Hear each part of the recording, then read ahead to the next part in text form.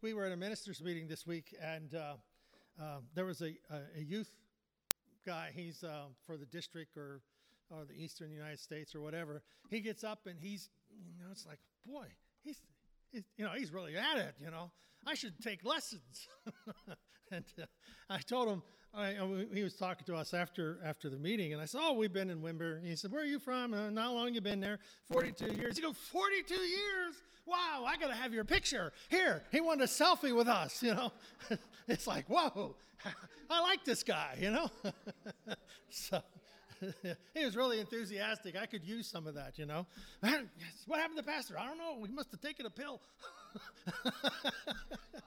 Too much coffee. So, I'm not going there, but I just thought I would, liven it up a little bit. So, but anyhow, this morning, the title of the message is Being One with God. Now, this is a real challenge. Being one with God. Now we think, okay, being one with God. Well, I have Christ in my heart. I ask Jesus to forgive me my sins. Is that what he's talking about? Well, yes, but there's more. See, the importance, we look at this scripture, and it's in John chapter 17. And this is Jesus. He has just finished his prayer for the disciples, and now he starts his prayer for you and I. And he's praying on behalf of those who will believe. Whoa. Jesus is praying for those who will believe. That's us. And we have gotten to this place of believing through what Jesus gave to the disciples, and the disciples spread to the early church, and so on, and Paul and his missions. And so all of that has come from this 3-year ministry of this individual, Jesus, and that he is writing here in John chapter 17, verse 20, he is writing and talking about how he is praying, or he is offering this prayer for us. Wow. Being one with God. What would be the purpose of that? Well, one of them is, and this isn't this is not the outline of my sermon. I'm going through the verse by verse. But one of the purposes is that the world may believe and the world may know Jesus. So when we're looking at this prayer, Jesus is praying for us that the world would know that he is alive, that he is a Savior, Messiah. He is the one who has come to save us from our sins. And for all believers, that we would be one in Christ. God does not see a difference in his body because there are different locations in different buildings. We are part of the body of Jesus Christ, even though we are in different locations, different buildings, different parts of the world. And that we would see his glory. Wow. All of that is part of what Jesus is praying for. He says in verse 20, I am not praying only for these men, meaning the disciples, but for all those who will believe in me through their message. Wow. Jesus is praying for me. For you. 2,000 years ago, he was praying for you. And that his prayer doesn't stop, it doesn't end, for the word of God is eternal, and it continues to be effective just as much as it was effective at the time that he spoke it. So now, what do you think would be his most important thing? What do you think would be the most important thing that Jesus would think of when he's praying for us? Okay? How about taking all the things we've prayed for in the last 6 months and putting it, do you think it makes the list that Jesus is praying for us? I don't think so. So the following is what Jesus requested. He requested that we would be one. One. I mean, what a lame request. I mean, think about it. I mean, I'm just not making light of what Jesus had, but if I'm saying, come to a prayer service, come believing God, and when you get there, we're all going to be one. Okay. How many's coming? You have something else besides being one? Well, Jesus was letting us know the power of being part of the body of Christ. He is letting us know that the body of Christ is very important to him, Jesus, who is the head, and we as individuals. Because whenever you take, you've seen the illustration of sticks and so on. You bring one little twig together and you take and you break it. But if you take about 10 of those little twigs and put them together, you can't break it because they have become as one. Well, in our life, when you take the oneness that we have in Christ, there's more power, there's more strength, there's more oneness, there's more influence in that whole body than just being simple. So when Jesus is asking us to be one in him, it's more than just being agreeable. It's being in communication and being part of the body of Christ. So verse 21 says that they may all be one. So how does that help if you are agreeable? It doesn't. It's more than just being agreeable. It is more than agreeing with someone. It is the body of Christ throughout the world proclaiming his purpose and his glory. Some have taken this oneness with God, and this was to the point of being deification. No, this is not what we're thinking of. Deification is that they are taking themselves to this, literally making themselves divine. Some of the cults and so on, individuals have taken this, we are one with God, to the extent that they are divine. Don't touch me, I'm God. So that's not what he was talking about. And how about the other group was they are united with Christ by being completely possessed by his Spirit.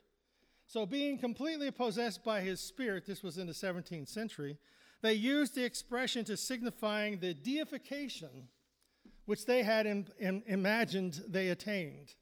So being one with God, they have separated themselves to the point that we are deified, we are one with God, and we are much better than the rest of you.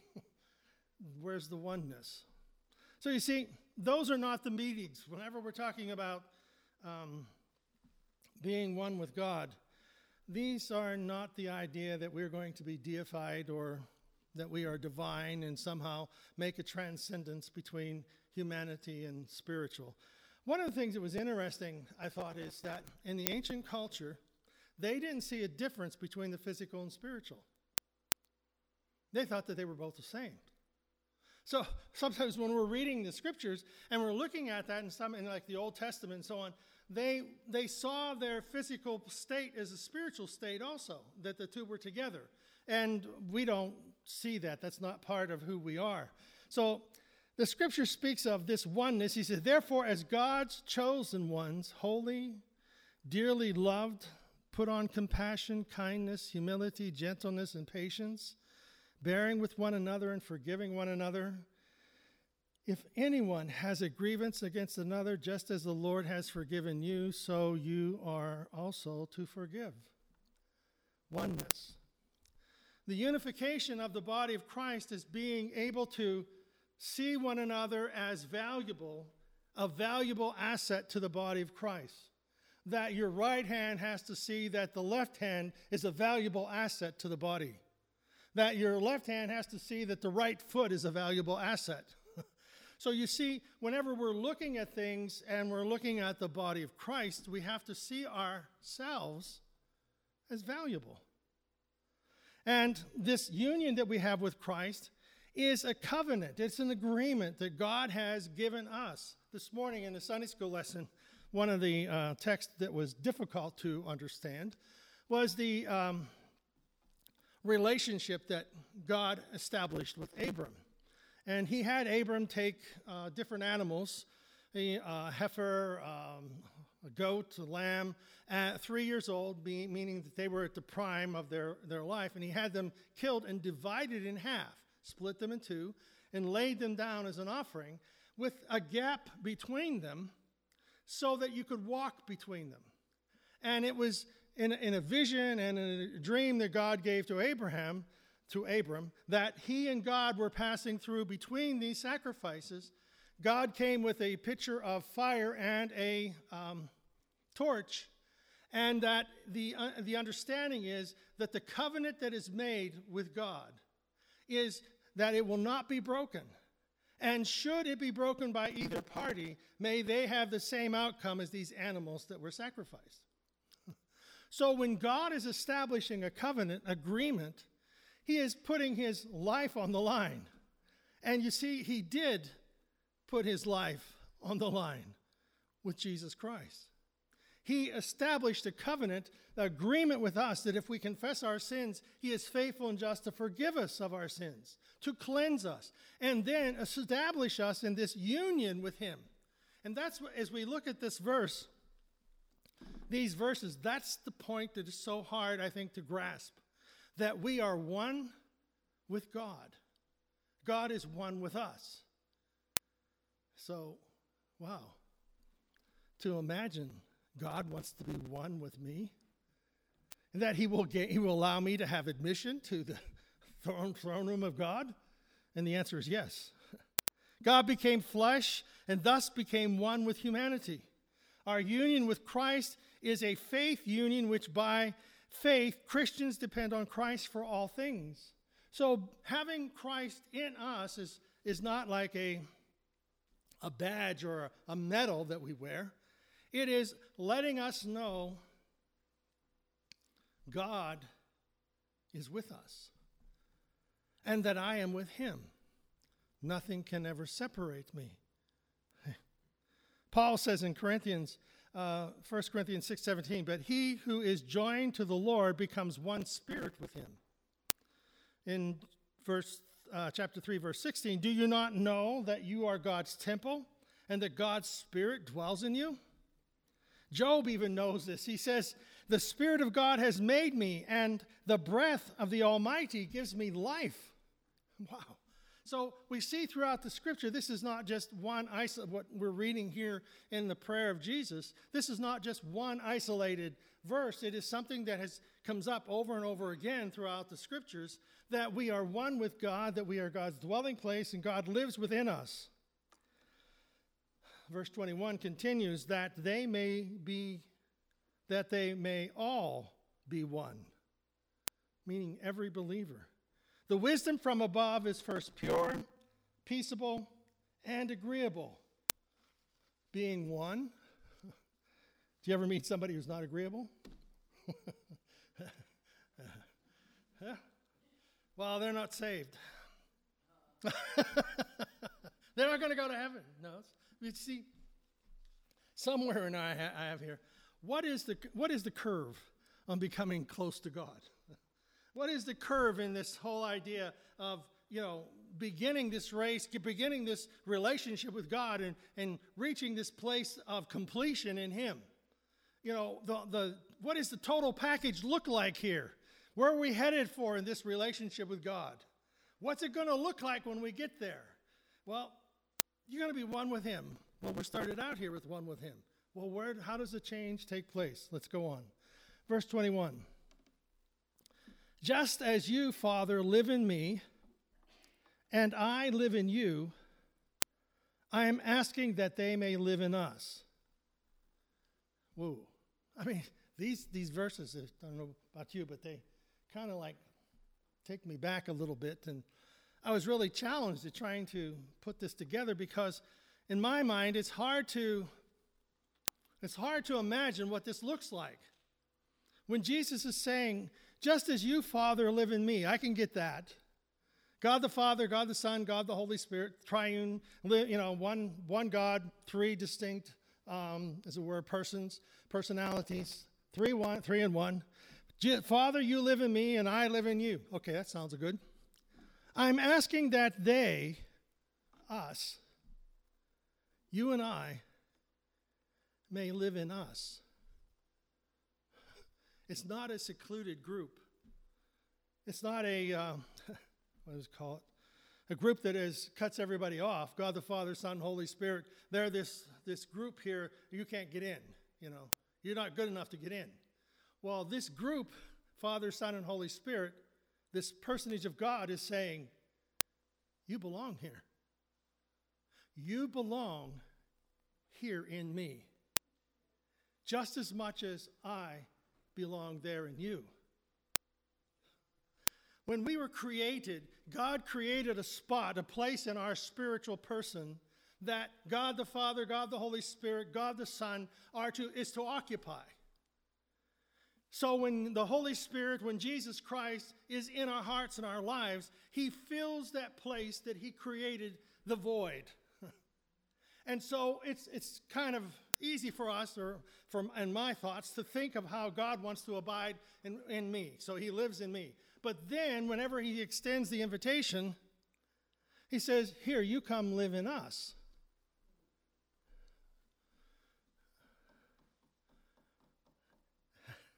Do you ever go to somebody's house and you feel uncomfortable? It's just something about not the place, but the people. They just don't make you feel comfortable. Well, God wants us to feel comfortable in his presence. Father, just as you, Father, live in me, and I live in you, I am asking that they may live in us. You see, my existence, my living is greater than my life. To live in God does not make me divine. It is the divine in me that makes my life. It's what makes me who I am. You see, we were created for God to live in us and that God would help us do the things that are part of who we are as an individual. We don't have to become somebody different. We just become the person we were intended to be. And God is in us, wanting us to excel in this life with God, but he also wants us to know, you're not in this alone. Come into my presence, into my being. Come away with me. When Jesus was with the disciples, he took Peter, James, and John. They went up on the Mount of Transfiguration, and there Jesus was transfigured before them, and in that place of transfiguration was Moses and Elijah. And there they are. Jesus is in their presence. They're in Jesus. They're together in this whole thing. And the disciples say, let's build a building for each of them. And Jesus says, you missed the whole point. They are together in this work. You see, Moses brings the law. Elijah brings the prophets. And they come together in Christ. The law and the prophets come together in Jesus. The Old Testament finds its fulfillment in Jesus Christ.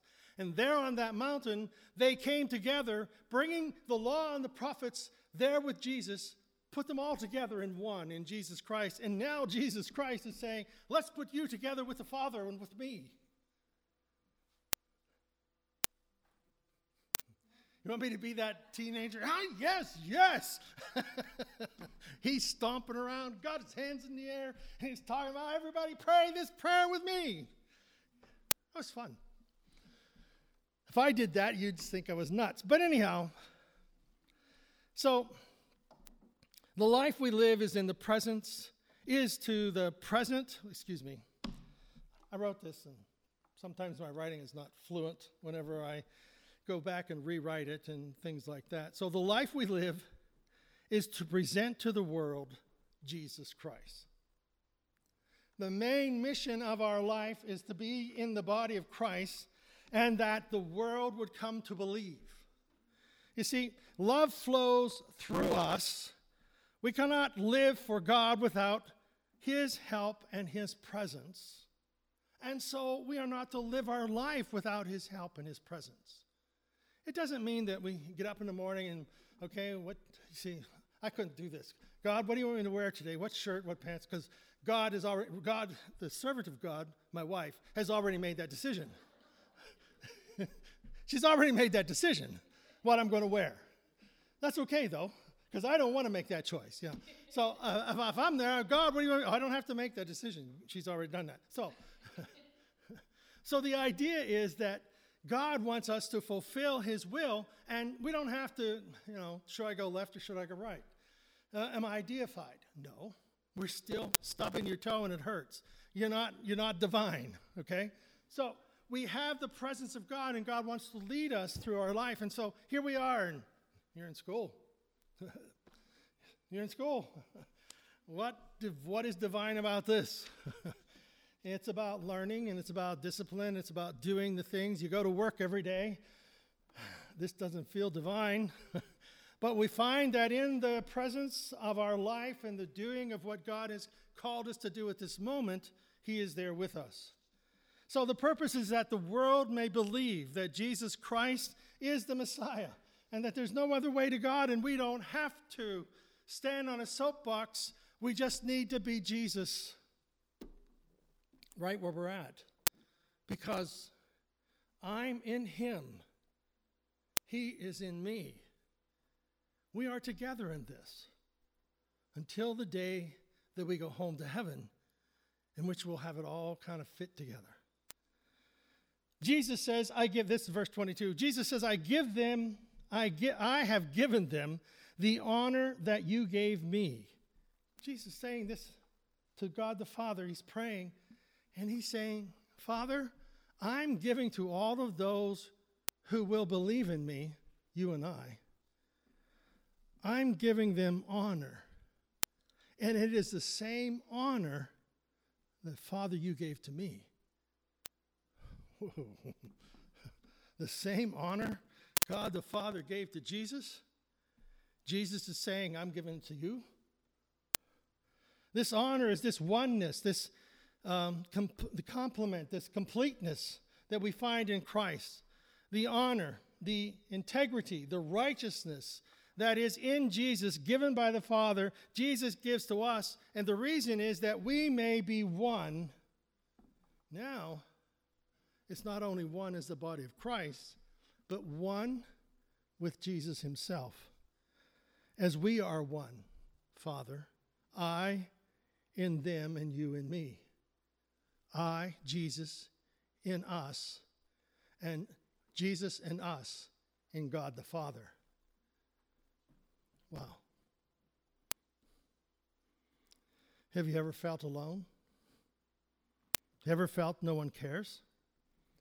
Have you ever felt that this life and the situations we are in are just simply out of touch and away from God? And the answer is that these are lies from the devil, because you can never be alone. If you're God's child, you've been forgiven. God is in you and you're not alone. You see, the trick of the enemy of our soul is to get us to doubt what God has already given us. To doubt that God doesn't love us. Or situations prove something different, contrary to life. But the challenge for us is that we may be one with God and not allow the things of this life to distort or destroy that completeness that we find in Christ, in God the Father. When Jesus is on the cross, he's going through this terrible suffering and this death, that, the agony of the cross, and he's going through this, and, Father, this in the garden, he says, Father, if there's any other way, let this cup pass from me. This is not something I wanted.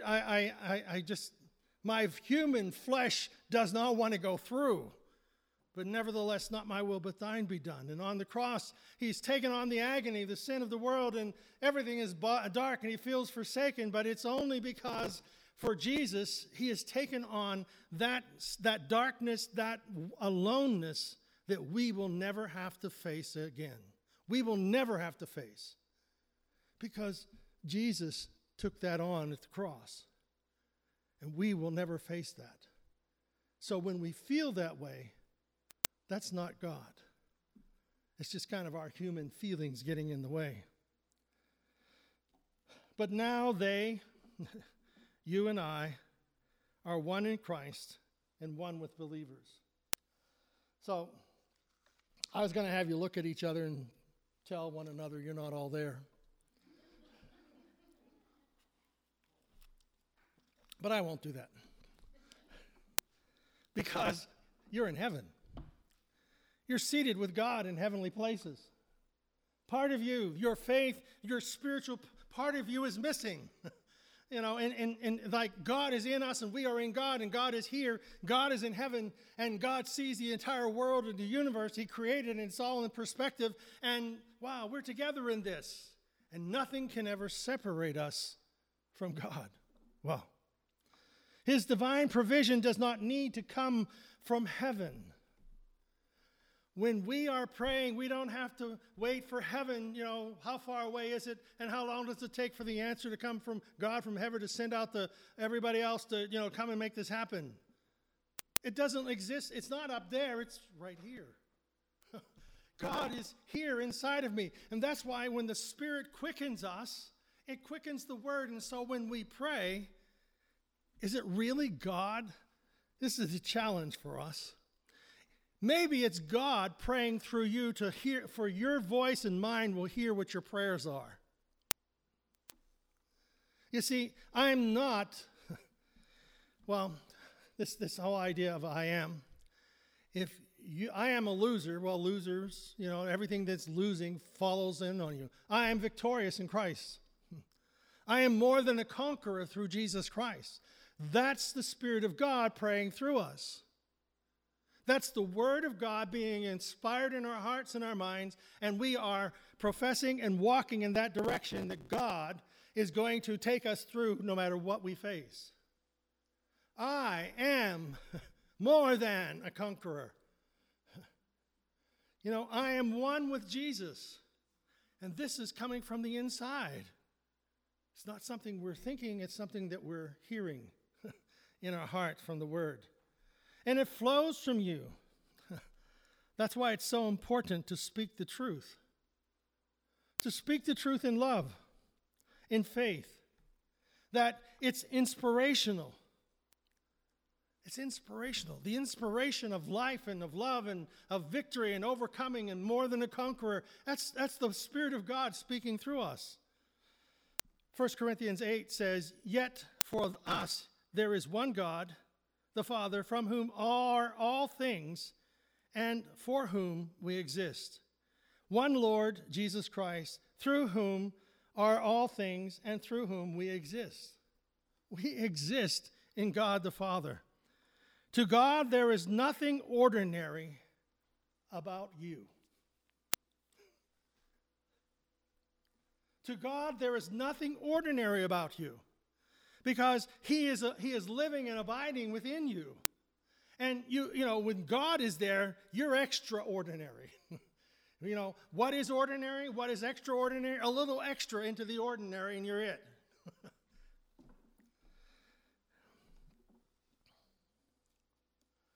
I know, I gotta hurry.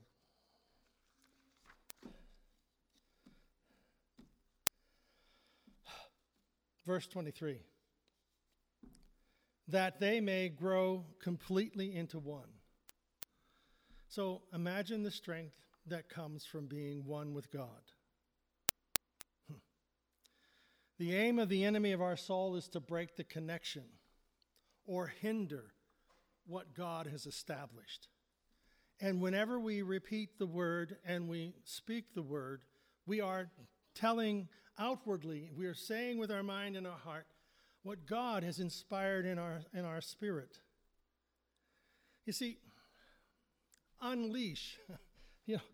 I was praying about this, and my thoughts came, and whether it was God or me, we'll find out. But the idea is, unleash the Spirit, meaning don't hold God back with your preconceived ideas.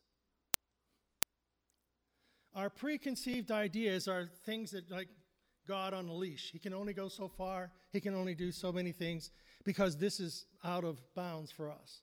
Well, let me let you know that God is a God who heals, who forgives, who brings into our hearts and minds an understanding that we are loved by God and He has done everything possible to keep us and to save us and to prepare a place for us in eternity and given us an opportunity to serve him. And the steps of the righteous are ordered by the Lord. And it's not that you are some super spiritual person. It's that you are this extraordinary individual who is created by God, with whom the Spirit of God just fills and overflows. And that Spirit speaks to us.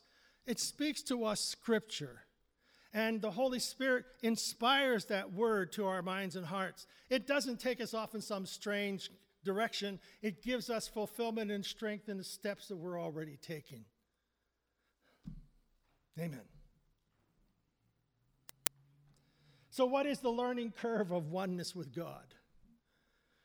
What is the learning curve of the oneness with God? Well, I've been at this 72 years, and I think I'm just getting started. The curve has just started maybe to go up a little, you know. I always hated people who set the curve. And if you don't know what that is, those are the smart people in classes in college, that they would get 98s on the test and everybody else in the whole class got 60s. You know, if you got 58, you failed because this smart person had 98 and nobody else could keep up with them, and they set the curve. Well, setting the curve in our oneness with God is Jesus sets the curve. And he sets the curve in his grace and his mercy and his patience and his love. I have loved them. Jesus says this, I have loved them as you love me. And just as you and I are one, verse 24, I want those whom you have given me to be with me where I am. Oh, gosh. God wants you and I to be with him where he is. Wow. That's an open door. He's just saying to open, Jesus would go away to be alone and to pray. Think about the open door that God presents before us. I want those, you and I, whom you have given me, to be with me, that where I am. Did you ever hear Jesus say, I want? We often think, well, that's kids. I want, and I want. Jesus says, I want. I want those you have given me to be with me where I am. Jesus says that I want you to be with me. He also says, I want them to see that glory which you have given, which you have made mine. I want them to see the glory that you've made. Wow, Jesus even said that, I want. I want for your love to be, I want you, verse 24. For you loved me before the world began. Father of goodness and truth, this is verse 25. The world has not known you, but I have known you, and these men now know that you have sent me. I have made yourself known to them. We know that Jesus sent us. Jesus was sent to us and will continue to do so, that the love which you have had for me may be in their hearts, and that I may be in there also. Verse 26, Jesus says, I have made your name known to them, and will make it known, so that the love with which you loved me may be in them, and I in them. Wow. The same love that Jesus experiences from the Father, the same love that he has to the Father, is the same love that combined that he wants us to experience. And he wants us so much to experience it, he wants us to come and be in that love, be involved in that, to be enfolded in his love for us. Wow. God has made himself known. Whether it was to Adam and Eve or to Noah or Abraham, but primarily it is made known in Jesus Christ. God chose to make an agreement, a covenant, between individuals and himself. Jesus came as a fulfillment of the Old Testament covenant to establish this New Testament covenant with his own blood, with his life, his death, but with his resurrection. As we confess our faith, Christ has promised to make this covenant real, personal, and involved. As I am one with the Father, I am one with them. Jesus is one with us. If we could do a spiritual DNA test, our ancestry would look back and see that the disciples were our ancestors, and Jesus Christ is where it began. Wow. He reveals himself that we as believers would become one with one another and one with Christ. So, being one with God, it's nothing that we do, it's what we accept. God has already done it, and he wants us to receive it. Amen? Amen. Let's stand.